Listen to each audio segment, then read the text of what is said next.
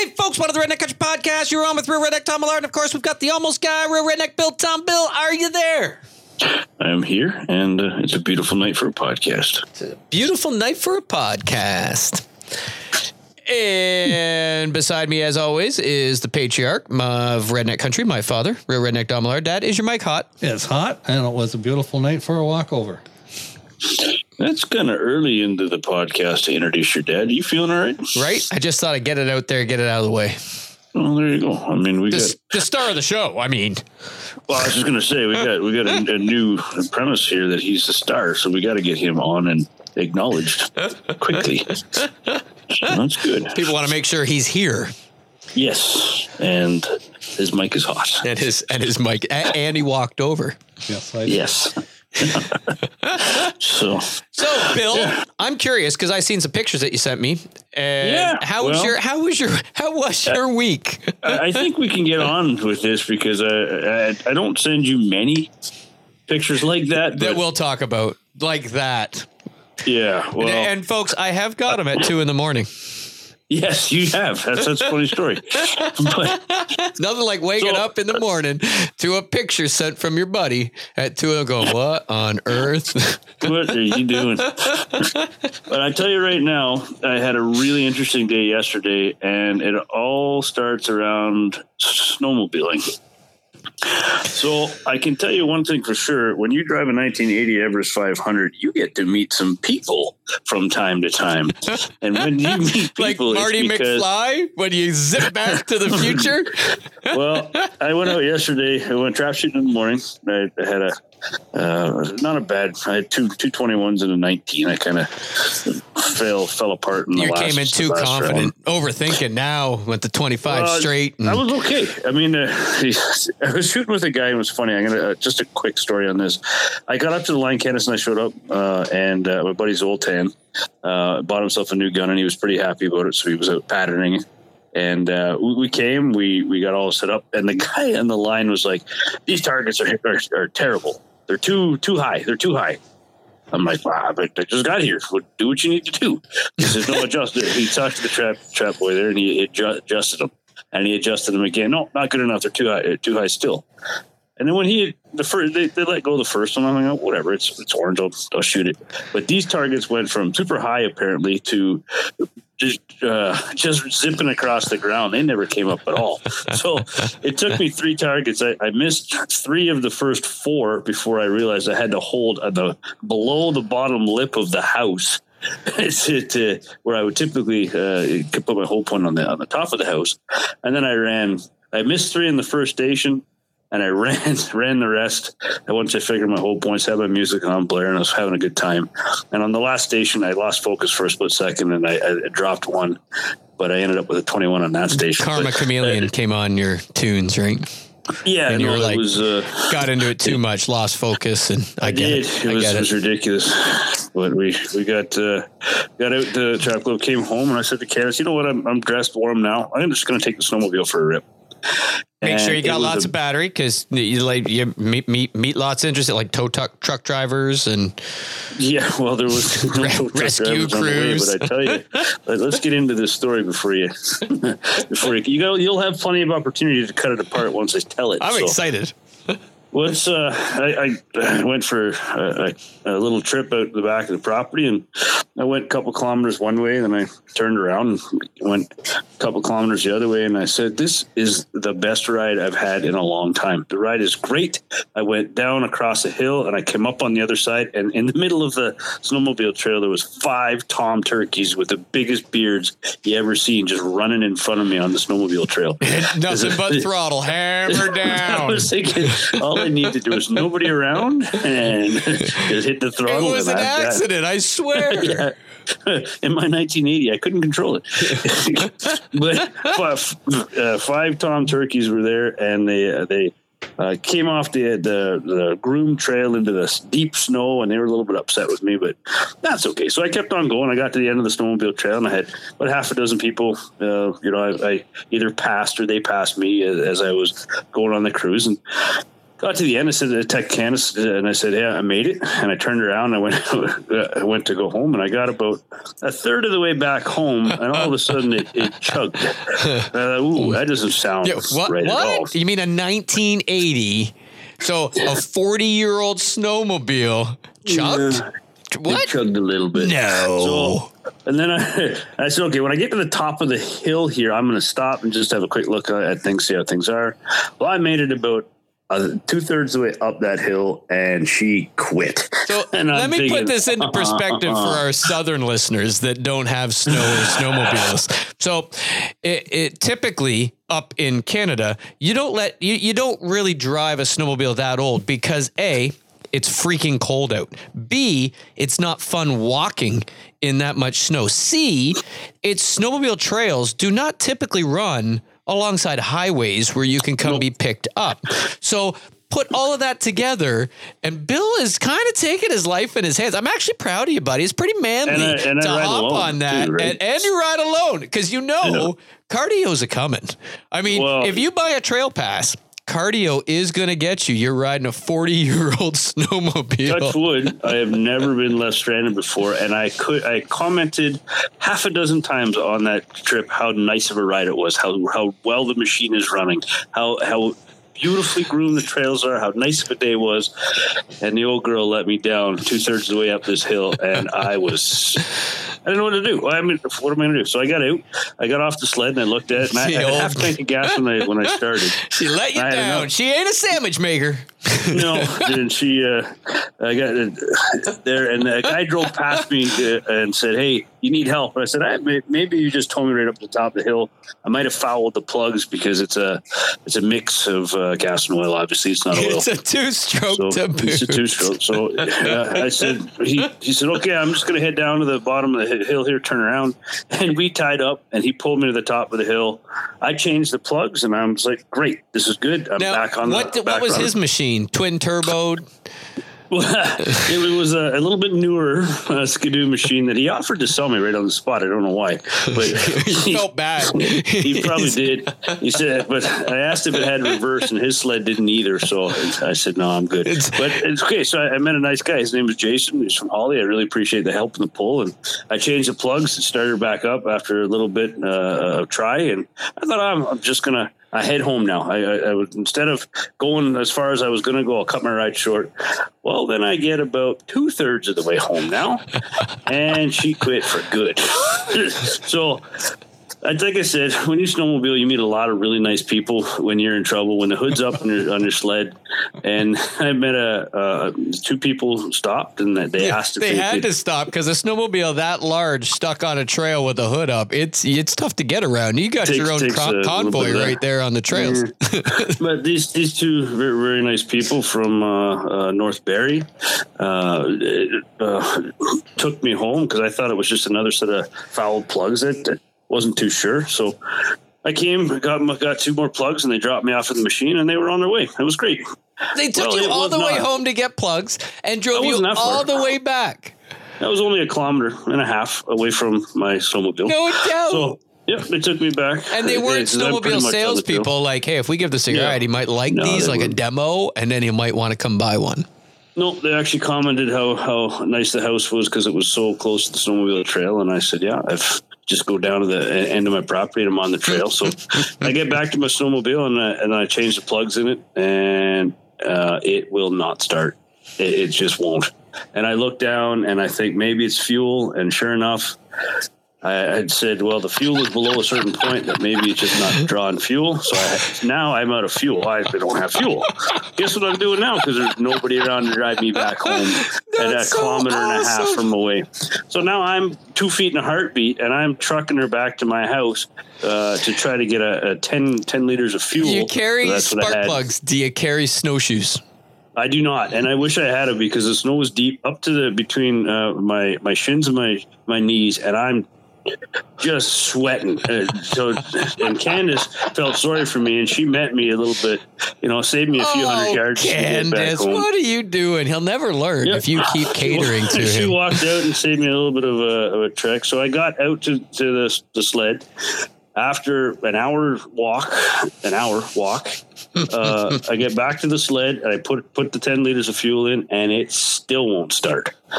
Now, the interesting thing is, here's where the cut finger comes. I realize that there's a little wee tiny fuel filter, and that fuel filter is plugged. It has to be plug solid. In my mind, it's plug solid. And I always carry fuel line, spark plugs, wrenches, the whole works. I carry enough stuff in case I get stuck out there. And what else I carry is a very sharp utility knife to cut that fuel line off. And when you slip, and your hands are froze. Hands are froze, and now you're leaking. So this is the picture I get. I get a picture of a bloody finger up close, like with a big gash in it, and I'm like, oh my gosh, are you going to live? Like, are we calling, should I be calling 911? Was I your only text? Now I'm concerned. Well, I tell you, I met another really nice person. So this is the third really nice person, fourth nice person I met. How old was he? And did he stop giving you mouth to mouth after he realized you were okay? Well, I met two nice ladies. They were on a snowmobile, and they, of course, they weren't walking because I'm the only one that does that out there apparently.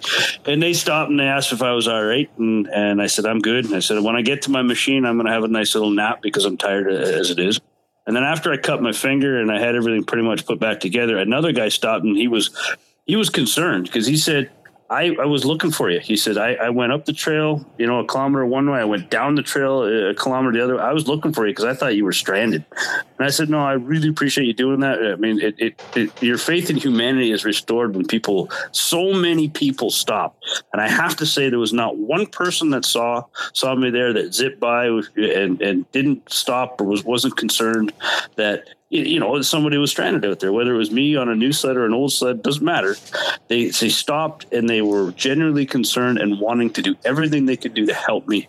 And that honestly just restores your faith a little bit in people when they treat you like that. So this guy said, you know what, I am not leaving you until you get your sled started. Cause even though you're, a kilometer from, I'll pull you home if I have to. And sure enough, I changed the fuel line, got that filter out of the scenario, and she started up, and now I'm bleeding all over the place. You can follow the blood trail from the back of my property to home to get me here. But that was my day yesterday. My half an hour snowmobile ride turned into a 2.5 hour cardio session.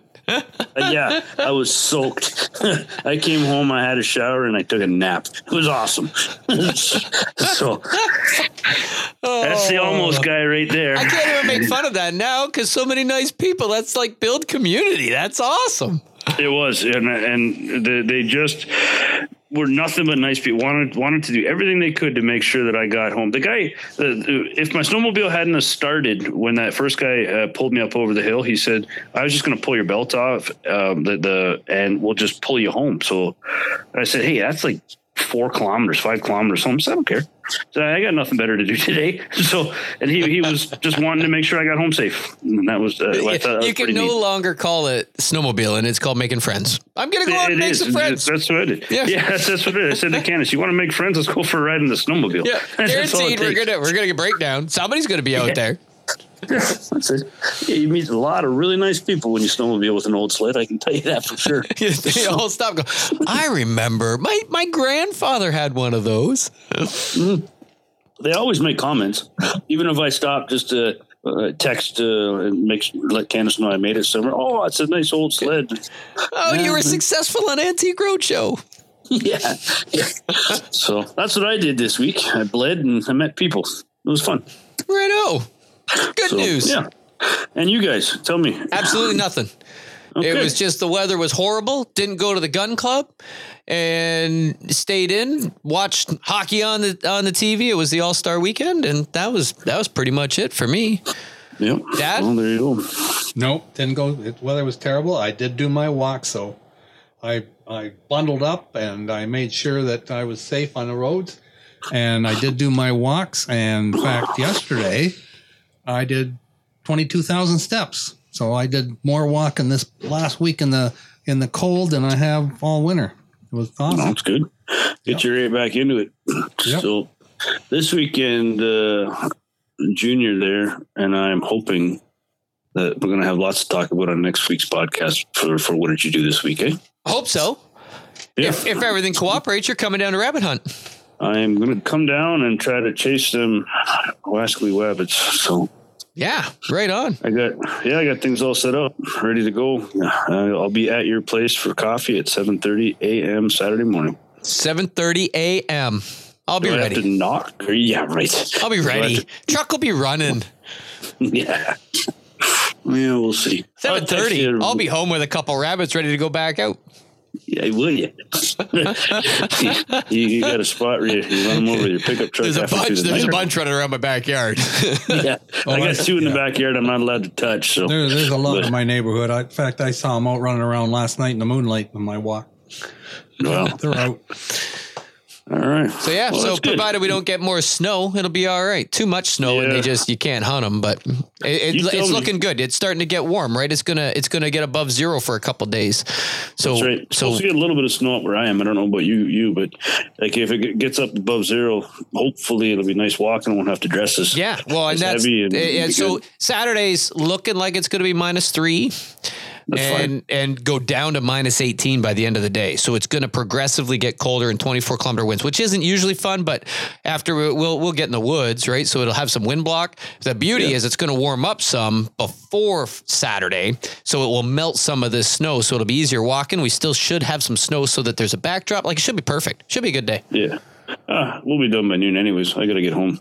I can't be away from the humble abode too long, you know? Yeah, well, I mean, the snowmobilers will think you died somewhere. I know. Blood trail even back to your house. That's right. They're like... half a dozen people know where I live now, so I might have people showing up with trailers saying, hey, remember last weekend when you said I could park my trailer here and hit the trails? By all means, park it. Let's go.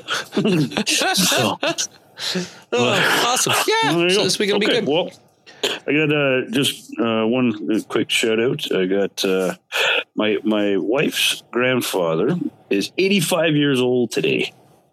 So I figured I'd give him a shout out for his happy birthday today. Yeah, happy birthday. Yeah. What's his name? 80.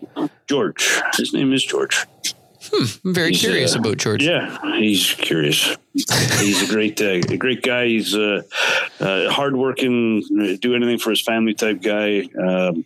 Came over from England, made a house and for himself and his family, and just is one of them salt of the earth type guys. He's got hands on him that are 3 times the size of mine. But gentle giant, I tell you. He's a great guy, and I wish him a happy birthday, many, many more. So. Right on. Happy birthday, George. It's funny you say that because Dad was just helping my youngest, Avery, fill out the ancestry report for school just before we got started here. Yep. My grandmother came from England. My other grandmother came from France. So they're Avery's great grandmothers. So it's neat hearing the history of the family, and it's always good to have somebody that can document it and write it down, because I don't have a memory like I used to, and I don't ever claim that it was great to begin with. So no doubt. On the other side, we got like a family historians have passed it down, and my Uncle Ron now has this scroll that goes like 40 feet long.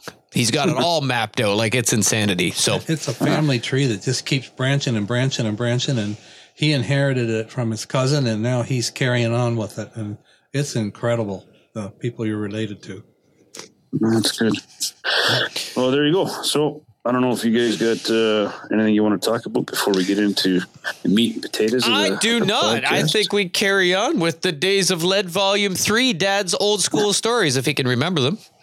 Well, I know what I did. I got a question. He's got notes. He was sitting at the table before we got going. He did Avery's report, and then he went and sat down, and he's writing out. I'm like, what are you doing? And he's asking I'm like, we're not there yet, Dad, because these are hunts that I now was on. And I'm like you're way fast forwarding. Oh, yeah. I've got years of hunting stories. But what I did was, like this week, I didn't go anywhere, do anything. I've been watching all the football games that I had recorded, and I'm right out now. I've watched all the football games that I had, except the Pro Bowl. I haven't watched it yet.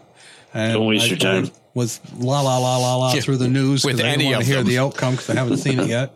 And the Super Bowl coming up this Sunday, but I'm going to be out of football to watch. So anyway, I've been thinking about all these hunts and everybody and I got a question. And what I did was I sat down and I wrote down all the names that I could remember of the people I hunted with since I was 15 years old. How many people, Todd, Bill, do you think that you've hunted with in your hunting career? How many different people? How many different people have I gone hunting with? Yeah. Like, what would be a number? Give me a number. Don't take forever. Well, you asked me a question. I gotta hold on. Well, you're counting. Yeah, I'm gonna guess 30 to 40. Well, because you go with some guys and then they'll have their brother or their dad or something. So there's like, I can think of hunts where we've had like 6, 7 guys. I know, but then you hunt with them again or again. Yeah. So I would think 30 anyway. Well, I'm going to challenge you to write them down this week because I wrote them down. Oh yeah. I got time for homework. Got homework? Yeah. I got time. That's going to happen. Who invited him on the podcast? How old am I? On my list, I've got 71 names. And that's just how many he can remember. 71 names? 71 names that I can remember from right back from high school that I hunted with from since I was 15. Did you write the same name like 6, 7, 8 times? And all I have to do is look at a name and I can remember a hunt. I can recall a hunt or more. So there you go. That's impressive. Yep. I made the list. Let me look at your list. Hang on a second, because I was. Yeah, that's something to be proud of. We've had some good hunts. I tell you right now, we've had some good hunts. I'm looking at the list and I'm trying to see maybe my number goes up from this list. Anyway. So I don't know. Where do you want me to start? You want me to start in high school? Like we've been I did 73 and I did 70 because I was pumped. But now that I thought about it and you put the names down, I can remember all kinds of hunts. And I can give us some good ones where people are like, hey, I'm going to give that a go. I'm going to try that. I never thought of that. What stands out in your mind if I give you a year? I already got it. All right, ready? 1923. I was born in 48. So. Flip me, I'm funny. But I can not to sound cocky or arrogant or anything. I can tell you though, one of those names on there was Butch Crosby, and I can remember related to Bing. Met him in high school, played football with him, and at the time that him and I used to hunt together, he was dating my now wife. He was dating your mother. I already don't like him. In high school. And I remember a hunt. He had an old car that he fixed up. And so we went out hunting and coming home, it started acting up. And you would drive for a few miles, it would quit. You'd have to get out, push it backwards. It would only start in reverse. Push it backwards, pop the clutch, get it started. Then it would drive for a mile or two and quit. Push it backwards, then it would drive for a mile and quit. Push it backwards. Frustrating when things don't work the way they're supposed to. He was getting more. I said, my goodness, like he was getting stressed out. I said, what's the problem? He says, I got a date. I'm going to be late. I said, well, surely she'll understand because your car, you're having car trouble. And no. She'll say, you know that car acts up. You should have headed home 4 hours ago and be mad at me and blame me. So I went, really? So anyway, I met her. Her locker wasn't far from mine, and it wasn't very long, and they weren't together again. And I ended up dating her, and she's now my wife. So how did you fix the car? We didn't. I didn't fix it. I don't know if we just. I figured that if you fixed it real good, so that you could get the date. No, it wasn't even in my mind at the time. I didn't listen to any of that, and I'm kind of glad I didn't. But I counted the name. I think I've hunted with 26 on this list. There you go. Includes me. Oh, yeah. And like there's names I forgot about. Like you got Dove Nuggets on here. Who? Bob Zacharias. Yeah. Dove Nuggets. Yeah.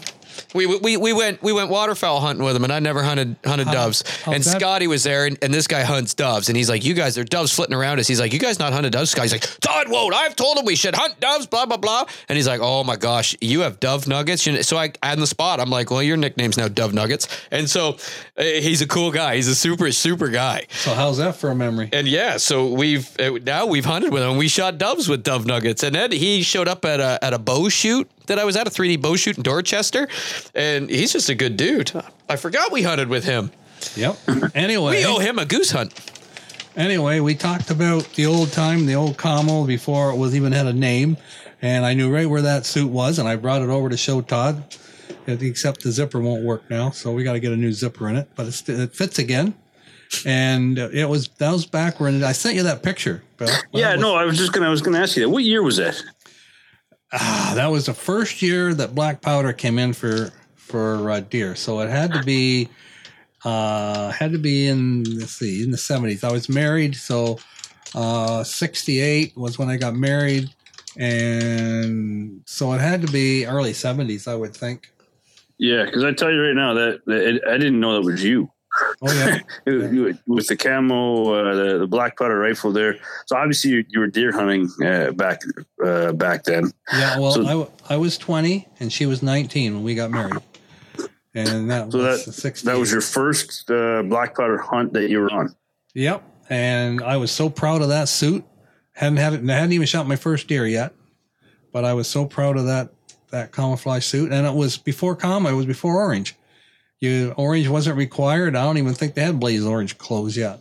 So it wasn't required. All those laws didn't come in for some time. But anyway, that was... Did you have to, on another note, did you have to display your hunting license back then? You did for ducks and rabbits. For ducks only? Well, ducks, rabbits, township license, like rabbits, pheasants, it had to be pinned on your back. Like a rodeo entry. Yeah. Yeah. No, I was just trying to figure that out because I remember, seeing in the States, I know they do that a lot now too, where they have holders on the back of jackets or two little eyelets that you have to display your license. And my grandfather, I remember seeing some of his old licenses that were in his hunting collection that they were really nice printed Ontario with like, I don't know how many numbers on it, but they were neat. It was just a really neat way of printing the license. They would wear good. And then like everything else, they got cheaper and cheaper, and then you'd lose them. They'd rip off easier. You'd have to come up with your own fastener. And yeah, I've lost them more than once out hunting and have to backtrack and find them. And You don't need a township license there anymore, do you? For which? For rabbits? Nope. No. Okay. Small game. That's it. Some townships you do. For small game, like if you're going on hunting preserves down in Southold, if you're gonna hunt the old airport, Fingal Airport. That's for bird though. Pheasants, they require a township, but not anymore. Not like it used to. Yeah, when I first started hunting rabbits down in Fort Erie, you needed a township license for that. Yeah, and if you didn't have one Saturday morning, well, you weren't hunting. Yeah. So that. It's gone away, but no, just back to that picture you sent. Maybe we can put that one up as part of the podcast picture. But do you remember that hunt? That first hunt that you went on? Oh yeah, with your black powder rifle. Yeah, for sure. I was hunting with Mike Ballinger and Bob Lilly, and we were doing drives. We were driving around from bush to bush where we had permission, and we were blocking and driving. And I can remember we never got a chance at a deer, and we put up very few. Or if we did, you'd see them running away or in the wrong spot. And it just wasn't for me. And we quickly learned, Bob and I quickly learned and said, okay, this isn't for us. We need to find a place where we can put in a hide or kind of a bit of a stand or something and learn where the pinch points are and hunt them that way. And Mike just couldn't do it. He just, I can't sit like that length of time. I can't do it. And so Mike didn't hunt with us anymore. And then Bob and I both shot our first deer doing that. And then that's where we still hunt today, that farm. It's tough. I mean, we tried. I assume you didn't have dogs, the 3 years when you're hunting. No. And that's tough. I mean, deer are so smart. They'll just either stay put or let you walk around them. I had so many stories where, me and Dad will go for a walk and you just really walk gingerly quiet. You walk, they'll let you walk right by them. And just stay laid down, stay bedded down until you're already past them. And then they'll get up and whisper away, or they'll stay. And then the next time you come walking by, if it's within reason, you can make them nervous. Then they'll jump up and go.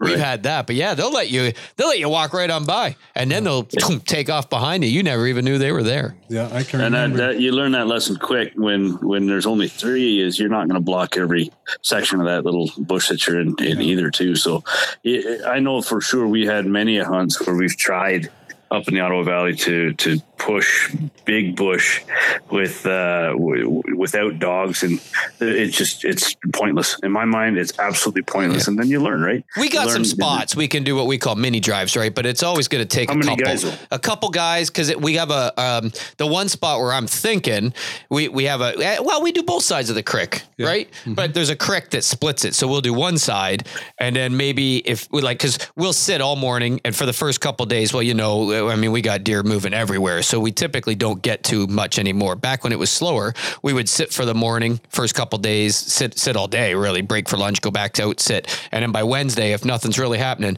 all right, let's start doing these little mini drives. And so one guy down the bottom of the ravine, one guy at the top, because it would be bedding area up top and then thicker, but hardwoods down below, and it would get thick and thin. So one guy would drop down, one guy stay on the top, and then the guys block down on the far end, one at the top and one down the bottom. And then you would just push towards them. And we typically would get deer moving. Like we'd have 6-7 deer run by, right? Yeah, I've been sitting up top in that stand that I have there still today. I've never taken it down. I've had as many as 8 deer come right to that corner on the dead run. Right, but we know where the deer, we know where the deer are in that area. Right. So if you're sitting there and you haven't had any walk by, well, you know where they're sleeping. So you could go get them up, right? Because that's where it is. And then the other side of the creek, same thing. We do that little drive. In fact, my brother-in-law's got the 2 biggest bucks he's ever shot them 5 minutes apart from me and Dad walking and doing a drive right to him. And even the first one stood up, and like, I swear to you, the rack is so big. It looked at us, and I could hear the radio coming through its mouth from its antlers picking up satellite waves. It looked at us, stood up in the middle of this meadow, stood up at the other end of it, looked at us, turned around and trotted in the woods. And I just said on the radio at that time, Rick, there's a giant coming right to you. It wasn't 5 minutes. He says, yeah, thanks, guys. Thanks, I just shot him. Now give me a minute to reload. So we stopped. And we're like, okay, we're coming. Yep, okay. And it wasn't 5 minutes later than that. And they laid side by each. And he says, I love you guys. Yeah, it's tough. You need a blocker and you need drivers. And if you only got one of each, if it's a big bush, you're screwed, right? But we just know, you got to know your pinch points. You got to know where the people get. You got to be able to sneak into those pinch points without pushing them the other way. And it's all, you got to know the woods. You got to know what you do. You get a deer your first year, or did it take you a couple with the muzzleloader? Well, yes. It took me, I think it took me 2 years. Maybe, I don't think it took me 3. I think it was just 2 years till we got to learn so that first year you quit hunting that way, right? Because you hated pushing the bush. Well, then it might have been 3, because the second year we were learning this piece of property where we were seeing all kinds of sign. And so we were finding places to sit, and then we were started to see them. And so we started adjusting where we stood and whatnot. And so we finally narrowed it down. I think it was the 3rd year that I said, okay, we're not leaving these 2 corners. You sit here, I'll sit here. And I had a couple of chances coming from behind me that I wasn't ready for, that I never got. And then finally a deer walked right to me, and I shot that deer. And then later that week, my buddy Bob, he moved just out of the corner of the field, just inside the hardwoods. And he had a doe run right at him. In fact, when he shot it, it fell and then slid right up to his feet, and he never moved. He sat and waited for me to come, and he was sitting on a stump, and he says, that's right where that thing stopped moving, right there at my feet. So we finally broke the ice, and we each got one, and it was pretty cool. I can remember whooping and hollering and saying, okay, we're eating venison this year. Yeah, it was pretty good pretty excited to get your first deer. Yeah, it certainly is. Yeah. Did you guys butcher your own deer back then, or did you take them in somewhere? No, we took them in somewhere. Yeah. We skinned them. But we took them to a butcher. That was part of the deal back when my grandfather was hunting, and I wasn't, because I was too young and stuff. But I didn't like venison for the longest time, because it was an event for the guys that he hunted with, that they shoot their deer, they hang them, and then whatever Saturday morning they would butcher the deer, skin the deer, butcher the deer, and they were not very particular about taking the white tallow and stuff out. And you'd get a steak or a chops or something that had that the white like the silver skin. You mean the silver skin? Even more than that, it was fat. Mm-hmm. The fat from a deer is terrible if it's not cooked right. And I take it out of every deer. Everything that I do, I try to take as much of that white silver skin as well as the white fat out. Because it just leaves that waxy taste in the top of your mouth when it's not prepared right. And that's, for the longest time, what I remember venison tasting like. Okay, so have you ever battered and deep fried that fat? No, I don't. I've never done that. Yeah, me neither. I was just asking. Yeah, never done anything with that fat besides throw in the bush. Did you ever do that? No, he's just I was just I asking. don't know what he hit his head with today. No, I never did. And we always, I always avoided the venison when I was a kid just because of the way it was prepared. And it starts right from when it hits the ground to getting a little bit of hair from people that don't prepare it right or take good enough care. And we've learned over the years that you got to be really, really particular about what you're doing. And the people that don't like venison like it when we cook it now. So Yeah, exactly. but you learn, right? I mean, that's all part of the learning process, right? Well, you don't know at the beginning. When we first started hunting, and for Ron and I, it was ducks. We hunted ducks together. Ron and I didn't hunt a lot of deer together.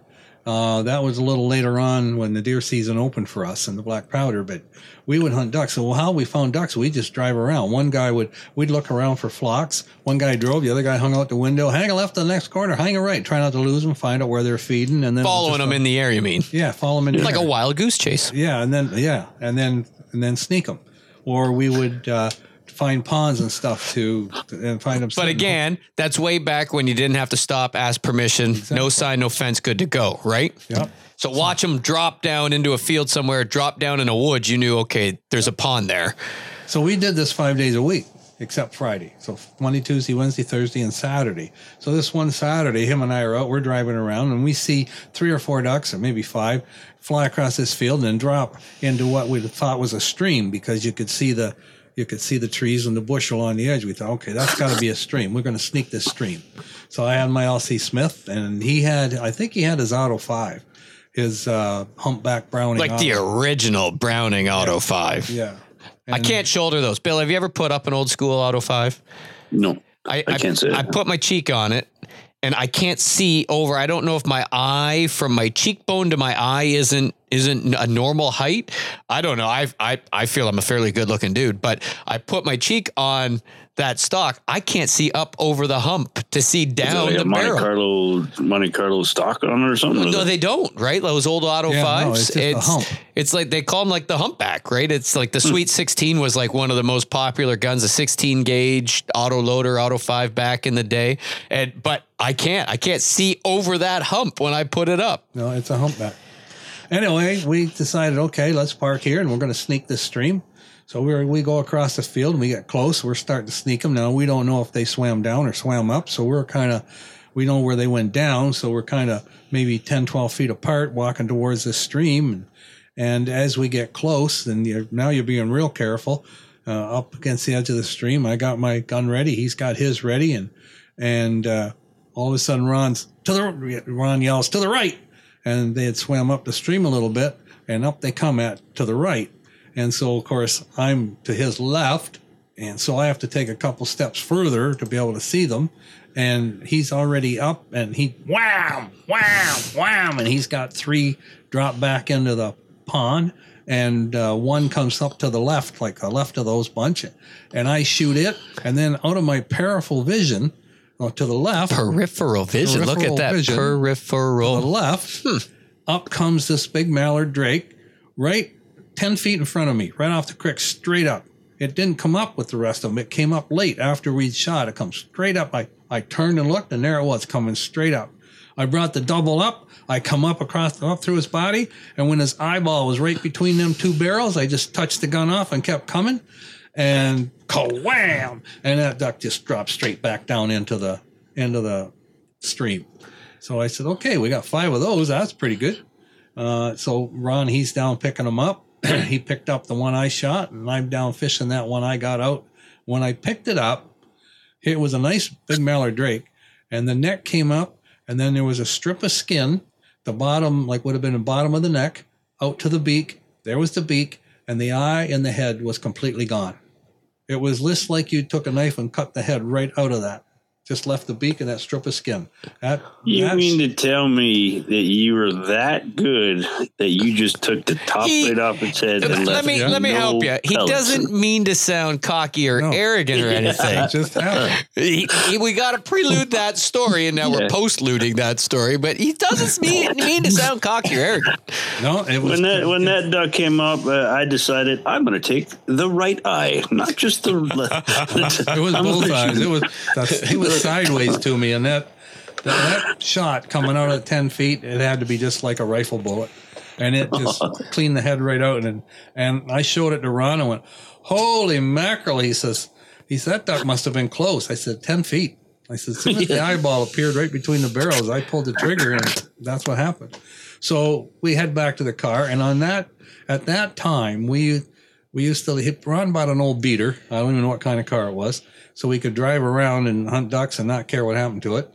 He paid $50 for it. And it had a radio that worked. It might have been a Volkswagen Beetle. No, keep going. I don't know. You got the picture. I don't know what it is. Like, you can figure it out. But anyway, the radio worked, and there was a radio show on Saturday mornings that was quite controversial.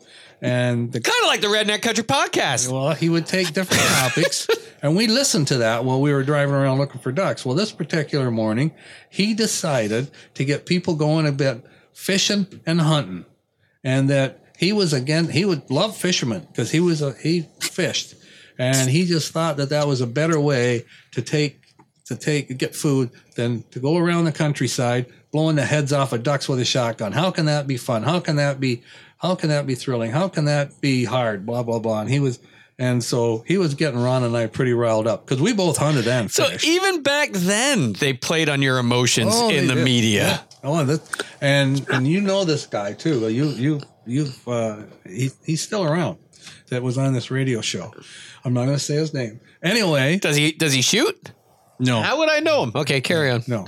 So anyway, we're getting madder by the minute, and so of course as soon as he said about blowing the heads off a duck, Russ and I looked at each other. We started to laugh, and I said, I should phone him, send him a picture or something, tell him about this duck I just shot this morning. He said, heck with that. We're going to drive right to the radio station. We're going to take it into him. No, that's Ron. Oh, that's Ron. You think I'm an antagonist, Bill? No, that's Ron. Ron. I said, are you serious? I'm a social media and like chirpity chirp antagonist with a smile on my face. Ron's to the 10th degree. They didn't have social media back then. He was all in. That was Ron. And I said, oh my gosh. Anyway, we drove around the block, saw a bunch of ducks going into a field, and they were not a stream. They were into a field because we could see them. There was maybe 15, 20, and they were feeding across the field. It wasn't a great big bunch like we were used to, but okay, these are worth going after. Let's go. So we get out. But what about the radio station? We never got there. I was good. I was hoping to hear the story about when he got arrested at the radio station. We drove around the block, and he was heading towards the station. Ladies and gentlemen, that's when PETA was formed in Canada. We drove around the block. He was heading to the station, and lo and behold, there's a flock of ducks. Oh, well, we got to hunt ducks. Did you call him and thank him for putting you on some ducks? No. We never called him. It was forgotten because we went after these ducks. So we crossed this field. We get across this field and we come to a fence row. Okay, they're in the next field. So we raise up and look, and yep, sure enough, there they are. They're going across the field. Okay, we got to get into this field. Well, we found a spot in the fence. You know, that this is years ago. They rust and then the fences fall down and you can go through the holes in the fence and the prongs are still sticking out and that. So Ron crawls through this hole of this fence. And so I start to crawl through behind him. And I get hung up on the fence. Something grabs my coat, won't come through. I'm stopped. So Ron, he's still going. Like he doesn't know I'm stuck in the fence. He's crawling. He's heading out to these ducks. And I'm shake my coat. I'm yanking on my coat. It won't come. The fence is coming, spring forward and go back, spring forward and go back. And I just got to go through here and pull. So yes, folks. If his voice is fading in and out, he's doing the actions in the chair. We're taking donations so that we could buy a new chair because I'm not sure how long it's going to hold up. But carry on, Dad. I go through the hole in the fence, and I'm not even. I'm so excited. I want to get in there. I'm not even looking back to see what's hung up. I'm just yanking and pulling, and I'm forcing myself through this hole. And I'm crawling through the field, and this fence is coming with me. And I'm thinking, and I gave one last big lunge, and then something gave, and the fence goes and right back into place. And I did a header right into the dirt and the ground because now I'm free and I'm forced forward. Of course, when I went forward, I looked back and something's flying through the air behind me, way out into the field. And I can't figure out what the heck that is. Oh, well, whatever it was, it come off the fence. So by this time, the ducks come up. I don't know whether it was the fence or whatever, but Ron's about 15 yards ahead of me. The ducks come up. Ron's up on his knees.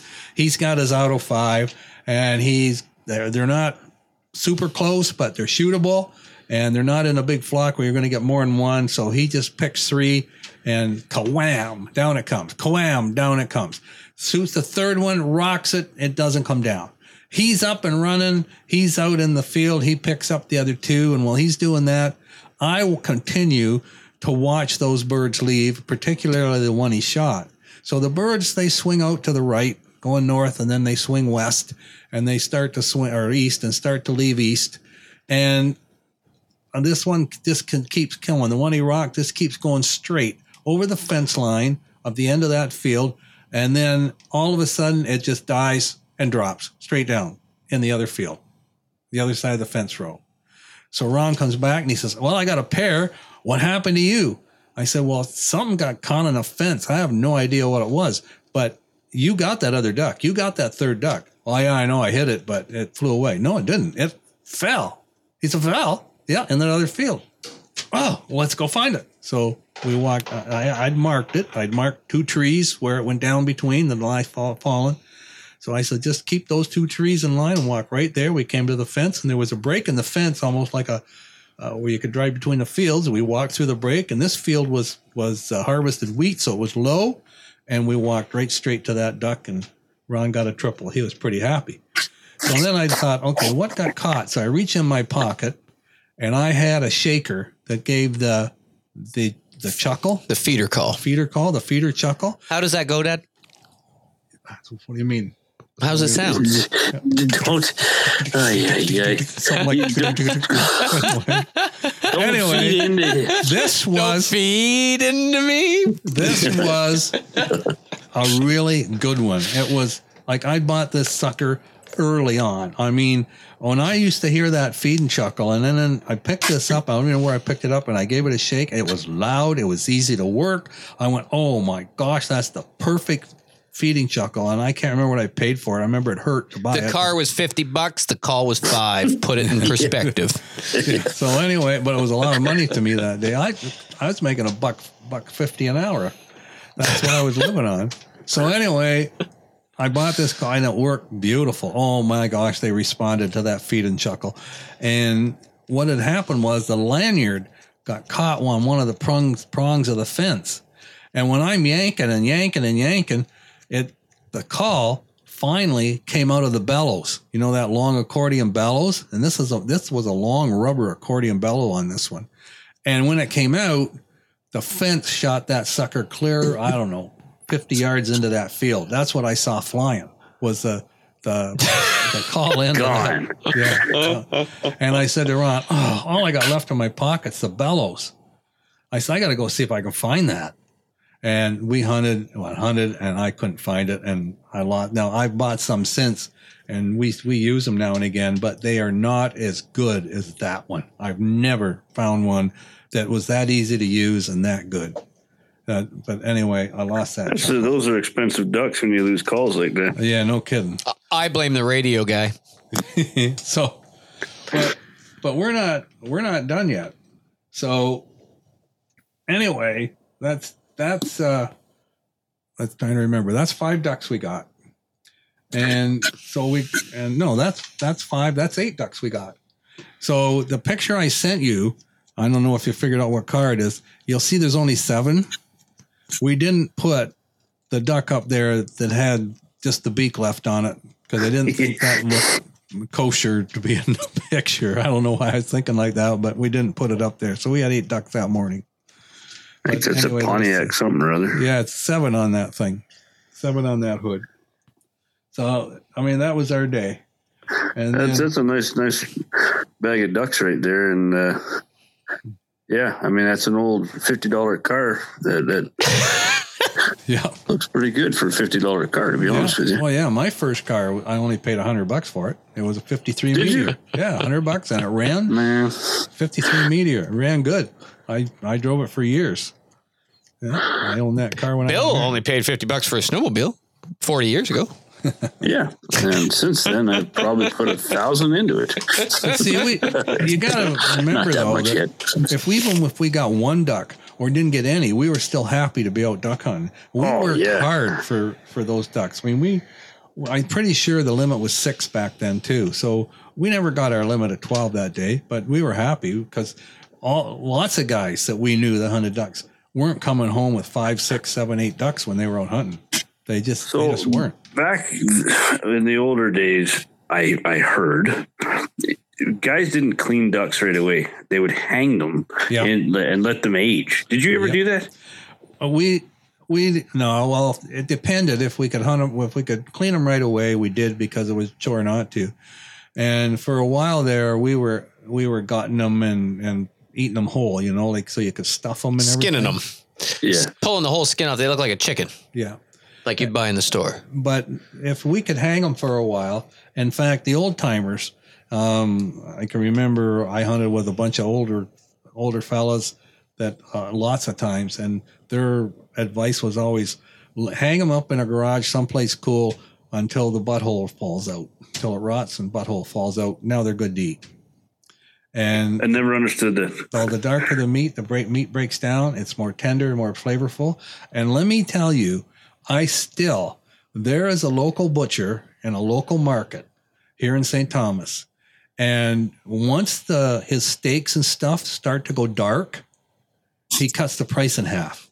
Like he puts out every day, he's butchering meat and he puts it all fresh out and then bright, nice, red, juicy looking steaks, and they're big money. And then as they get dark, if people hasn't bought that particular steak, the price gets, it goes down to 3/4 and then half. And I go in and look for those dark steaks. And people don't buy, they're old. Look how dark they are. No, they are delicious. And they're half price. And they are tender and flavorful. And I buy those steaks every chance I get. That's a redneck country tip right there. There's your tip. Buy darker steaks. Oh, yeah. Like a butcher that puts the stuff out fresh. Yeah. And he'll mark them down and move them to the end. And I buy every one of them because they are delicious. Now you're going to have a hard time, anybody local that listens to this story. Yeah. That's it. They're never going to get that dark. I never named the market. And I was going to say, if the butcher's listening, he's going to keep them up priced. He's going to be like, that Don. He's on to me. I love those stories. I tell you right now. That was a good podcast. I like that story. Yeah. I didn't think I would say that because it wasn't my story. But you had your stories, and I'm sure you'll have a few more when your dad gets a little bit I'm going to put in a request, and because it's sticking with Dad's buddy Ron, I'm going to put in a request that I don't know if we could tell it. I'll let Dad make the call, but at a certain area where they release a bunch of pheasants and a bunch of people went hunting next week, can we tell that story? Are we able to tell that story with what Ron did? I don't know. It's a little controversial, but Ron isn't around. No, he isn't. So, I mean, God bless his soul. Awesome dude. It's a story and a half that tells you who Ron was. Yeah. There was a couple stories in there, I could tell you. I think it's a good story. We'll discuss. We'll see, Bill. Yeah. We'll keep you on pins and needles. I'd like to share it. You got to be careful, but I think it's still a good story. But coming up, I mean, it is what it is. It happened. Yeah. It's already happened. It happened 40 years ago, so we might as well tell it. Might as well get it out there. Yeah. Well, and we used to drive around lots and look for ducks that way. Well, then we got more creative, and that's a story for another podcast. But we started exploring intersections from one road to the other, and I'll explain how we did it and what we found. And we got lots of stories out of the areas we found by doing that. And so you were the originator of the Make It Happen. Oh, yeah. We made it happen. Oh, we got stories. I'll just drop Lake Mill Hill. That'll run Dad's brain. That'll come out. But Lake Mill Hill. Oh, Mill Hill, yeah. Making your own lake, but we'll get into that. Yeah. Like Ron and I'd come to work. Which would work today because they're tiling a lot of fields. And trust me, you want to hear that story, but that's coming. That's another episode. But Ron and I'd go to work. We worked together. Yeah. We worked together and we'd go to work. And how'd you guys do this week? Well, we got We got 5 on Monday. We got 6 on Tuesday. We didn't get any Wednesday, but we got another 7, and we got 11 on Saturday. Where'd you get them? And Ron would look him straight in the eye and say, some in the head, some in the butt. Yeah. Yep. Ammunition was probably cheaper back then too, wasn't it? Oh, yeah. Oh, yeah. So, yeah. I mean, and it costs Use a lead duck now. and loading their own. And you did with 540 ball powder. Yeah. Am I right? Yeah. Hot loads. And if you bought them, you didn't buy 3-inch. If you bought them, you just bought You didn't need 3-inch. No. You had 540 ball powder rolling. Winchester 540 and number 6s. That was my favorite. I still got some of that stuff. It's like gold. Yeah. Well, those are podcasts for another day. That's awesome. Those are good, good stories. One final note, I guess maybe, I don't know if you guys heard or not, but we probably should wish our good buddy Travis T-Bone Turner the best, eh? Yeah. Sure. Well, the last I heard, he's come out of surgery and is progressing as expected was the last that I heard. So that's a good thing. Let's pray pray they got everything and that he gets that cancer cleared up and gets back at it. I look at it this way. He has already conquered the hunting world and the archery world with like as a regular, like 2 legs and the whole 9 yards. Now it's just a bit more challenging and makes it all new again. So he's ready to rock and roll again, as far as I'm concerned, right? Like I from what I know, his personality, he's going to crush it. He's got it. We wish him the best and For sure. speedy recovery and hope that they got it all and keep fighting. Keep fighting the fight. Yep. Righto. Okay. Well, Okay. See you next that was week. a good one. Yeah, next week. All right. I'll see if we We'll can see you, uncensor the podcast enough to tell the pheasant story. Because We'll it's have my to wait and favorite. see, man. It's my favorite. All right. Yeah, and Saturday controversy is not a bad thing. And I guess we'll see you Saturday morning. Saturday morning. I don't take anything in my coffee. Just make sure it's hot. That's all I ask. Well, I mean, you just tell them in the drive-through, right? I mean, that's easy enough to do. I'm looking for that fancy special stuff that I had last time. Oh, you know I'm hoping what? to get- I've got Don't tell me you don't have any. I got like a 3/4 scoops left that I've just been saving, and I'm like, when am I gonna? Now I know. Yeah. There we go. I need you on fire, Bill. I need you on point. You're getting the Nootropics coffee that allowed you to smash geese the last time. Yeah, The rabbits that's look it. out. And Hey, I got a bunch of them goose pepperettes waiting for you. Oh, snow, rain, sleet. I'm like a mailman. I'll be there. Oh, hey, I forgot to mention, you got your bibs. I sent you guys, you and Jay. Sure did. And I used it, and I didn't even get anything on the sweatshirt. And I know my brother, he had his with his. My brother didn't even have a bowl of chili. He had a pot of chili. If you noticed that. Yeah, I haven't had time to. He posted and tagged us, but I haven't had time to copy it and post it on Redneck Country for everybody to see. But I'm just buying my time. Well, There you go. With our favorite restaurant opening up, I've been in there 3 times this week, and I wear my bib every time. In fact, I texted you the night when you texted me and said you got it. I was in the restaurant at the time, and I texted you a picture of me wearing mine in the restaurant. Yep. That's it. Well, very good, gentlemen. We will see you on Saturday, You take and care. we'll talk more then. Rock and roll. Sounds good. Thanks, Bill. And that'll do it for this week, folks. For the Redneck Country Podcast, I'm Bill, the Almost Guy Tom. And I'm Todd. Thanks for listening. And folks, if you want to be part of the podcast or you want to give us some feedback or really contact us about anything, feel free to email us at podcast@theredneckcountry.com. Again, that's podcast@theredneckcountry.com. Thanks for listening. Talk to you again next week.